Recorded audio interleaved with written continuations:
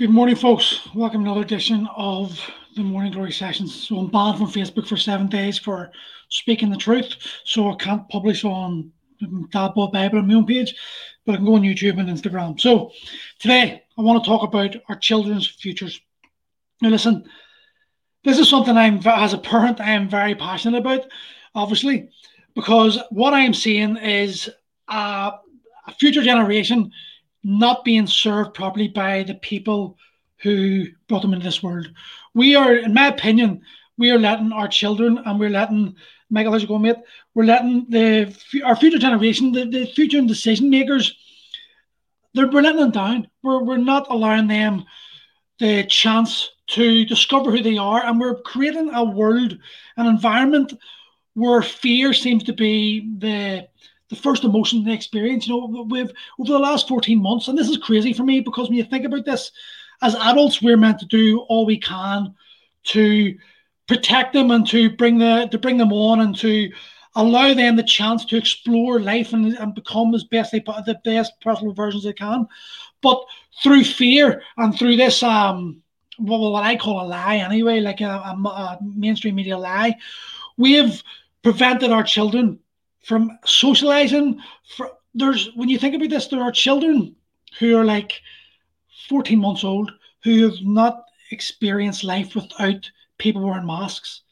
Now you've got to consider what type of impact is that going to have on them as they get older, because in your developmental stages, life is it's the most crucial part of development.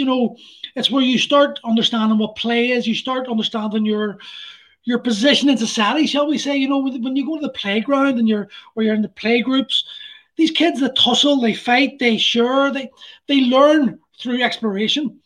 And this isolation that we have forced upon them, and I don't care what anyone says, it's been forced upon as a lie. And I will say that openly, it's a bullshit lie. And we know this. The stats are there to show that this is not what the actions being taken by the governments are not warranted to the risk. Okay. And I don't care I know this is the society we live in now, and people have lost loved ones from COVID, and it's tragic. And there is a virus out there. Something is killing people, and it is more mutated than the flu. I get that. But before 2020, people were dying as well, and people were dying of lung cancer, and people still smoked. So and people were dying. Elderly people were dying of flu, and no one was wearing masks. So to say all of a sudden, oh, you're not looking after people, you don't care for other people, you don't wear a mask and all that shit, it's bullshit, because no one give a fuck about other people. You were all smoking, loads of people were smoking, people were dying of lung cancer. So I don't give a shit about this. What I'm talking about is our children are being directly affected by the actions we're allowing to happen. Now, people come back to the counter argument is like, it's got to be done. It's only going to be X amount of months. Well, it was only meant to be 3 weeks to flatten the curve, and now we're in the 14 months. Thankfully, the economy our business starting to open up, and the economy will start going again. We're going to get taxed the fuck. It's probably not going to grow that much, but at least there's some sort of hope on the horizon, though I don't believe it's going to last too long. But the effect it's having on our children, back to that. When our kids are meant to explore, they're meant to learn, they're meant to understand the social hierarchy through play, through making friends, through development. It's all this stuff's being denied, and the long-term future for the kids, the impact it's going to have on them. We're going to have a generation who are terrified of their own shadows. They're not going to be able. The thing about shall we say supervised play is that we allow our children to make risk assessments in a controlled environment. When they're in a playground, the climbing frame, to us that's nothing, but they have maybe a 3-year-old climbing on something that's 6 foot high. That's a big challenge. But we're there to supervise them. We're there to make sense, make sure they're safe.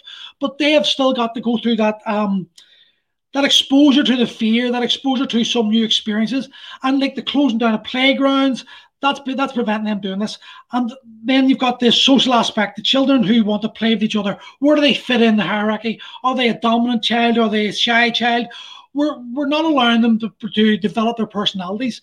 And we think this is fine. A lot of people are willing to go along with this because the government narrative and the mainstream media narrative is saying we must do this. What is going to happen when we're gone? It's our duty this is what I believe as a parent. It is my duty to ensure my children grow up to be as strong, independent women, and that they have confidence about themselves, and that they know what they're achieve, what they're they know what they can achieve. They recognize limitations and they understand how to get over these limitations. But without exposure to challenges at a young age, how do we expect them to be able to develop into these children? How do they, sorry, these adults? Um, I can't see it happening now. We've got to also consider, like, the world needs heart surgeons and we need street sweepers. It's that simple. We need them all of equal proportion. There's always going to be a need for every type of industry. And I think that over the last maybe 10, 15 years, we've seen a real focus on academia, and it's at the expense of actual life skills. The amount of kids out there that don't know how to cook, don't know how to iron, don't know how to make bed, don't know how to general life skills, because this focus on GCSEs, A levels, the importance of getting an education, it's taking precedent over anything else. And we need to recognize that can't be the case. We can't allow that to happen, because we need a functional society. I was actually watching a show, can't remember the name of it. It was some kids going through some American army thing or something like that, but they were in the camp. And these 18, 19-year-old wee lads didn't know how to iron, and they didn't know how to cook food. And obviously through the army, their program, they started teaching these kids these general life skills, and they became more confident, they became more independent. And that, as parents, is what we are doing. But what's happening right now is we're letting our 6, 7, 8, 9-year-olds, because they have no social activity with their friends, we're learning to spend hours upon hours on Facebook, YouTube, and hours on the Xbox. And I call it the Xbox effect, where kids, it's a catch-22 in the sense that, like Rory, poor kid, he hasn't seen his friends properly in 14 months. That is not right for a 9-year-old child to be denied the right to play with his friends. And I've seen him break down. It's heartbreaking to watch like a child break down emotionally because he's missing his friends. So his only other option is to spend hours on the Xbox, because at least when he's on Minecraft, he's building things, and he's actually at some sort of interaction with his friends. But the downside of that is you're on technology over and over again. That light is hitting your eyes continuously, and it's that sort of mundane, the zombie look in their eyes. And this is happening to all our children. Now, what's this doing? It's creating a dependency on technology. It's creating a dependency on the Xbox and addiction. So I've noticed where he gets up and the first thing he does is go to his iPad, or the first thing he does is go on his Xbox. And it's not the kid's fault, it's the adult's fault. But it's also the society problem that we're denying children, who, by the way, has been proven not to fucking get COVID. So they're not gonna get the COVID. The chance of them getting is so slim. But we're denying them the right and the ability to play with their friends. And this is going to create the snowflake generation. We're going to look back on 2020, 2021 in 20, 30 years' time, when we're in our 60s and 70s and our kids are in their 40s, and we're going to wonder what happened. Why are they so weak? It was bred at this point. I personally think it's an agenda. Like they want the weak in society. They think 20, 30, 40 generations ahead. So the weaker the next generation is going to be, the easier they're going to be controlled. That's what I believe. But none of that. But you've got to think about the team sports. Football, hurling, hockey, rugby, whatever, Gaelic, whatever you want to think. All these team sports, that teaches children how to work as a team, how to come together, and it's not about them. And that's been denied again. That's been denied. So they've also got to remember the team sports. It's fundamental coordinations. There's a lot of fundamentals that are taught in these sports for coordination, for the ability to control your body. And they're being denied. We're now 14 months. These kids have been denied this for 14 months. So how is that going to affect their development as they get older? We don't know. We're going to find out soon, though. And then you've got the closing of martial art classes, which I think is probably one of the most important topics we need to think about. For me, kids need to have exposure to gymnastics, a team sport, swimming, and a martial art. Why? Because team sports, it helps them develop the communication skills they need. They've got the gymnastics, which teaches body awareness, control, which is massive. You've got swimming, which is a life skill, health skill. So it is. And then you've got martial arts, which teaches kids something that no other sport, in my opinion, can teach. and that is the confidence, the self-confidence that they have inside themselves to overcome obstacles. The thing about and I speak from this as someone who's well experienced, and I would class myself as an expert in this area. I've been doing martial arts since I was like 8, and I've coached it for 20 years. So when you're in like an MMA, let's take MMA because it's what I know about mostly. It's an individual sport, but you cannot expect to succeed in MMA without a team behind you. You need a coach. You need fighters to fight and spar against. You need teammates that are going to encourage you, going to push you on. Everyone's going to have moments of self-doubt. You're going to encounter losses. You're going to encounter wins. You're going to, as a child or as a young person, you're going to encounter the embarrassment of losing. You've convinced yourself you're going to win, and then you've got to deal with that. And being able to overcome these feelings is what helps you grow. And you need a team behind you to do that. But then at the same time, when you're in the cage and it's you versus that opponent, there is no one else. Yes, you've got your corner man there, and trust me, the corner is the worst place to be. It's even worse than the fight.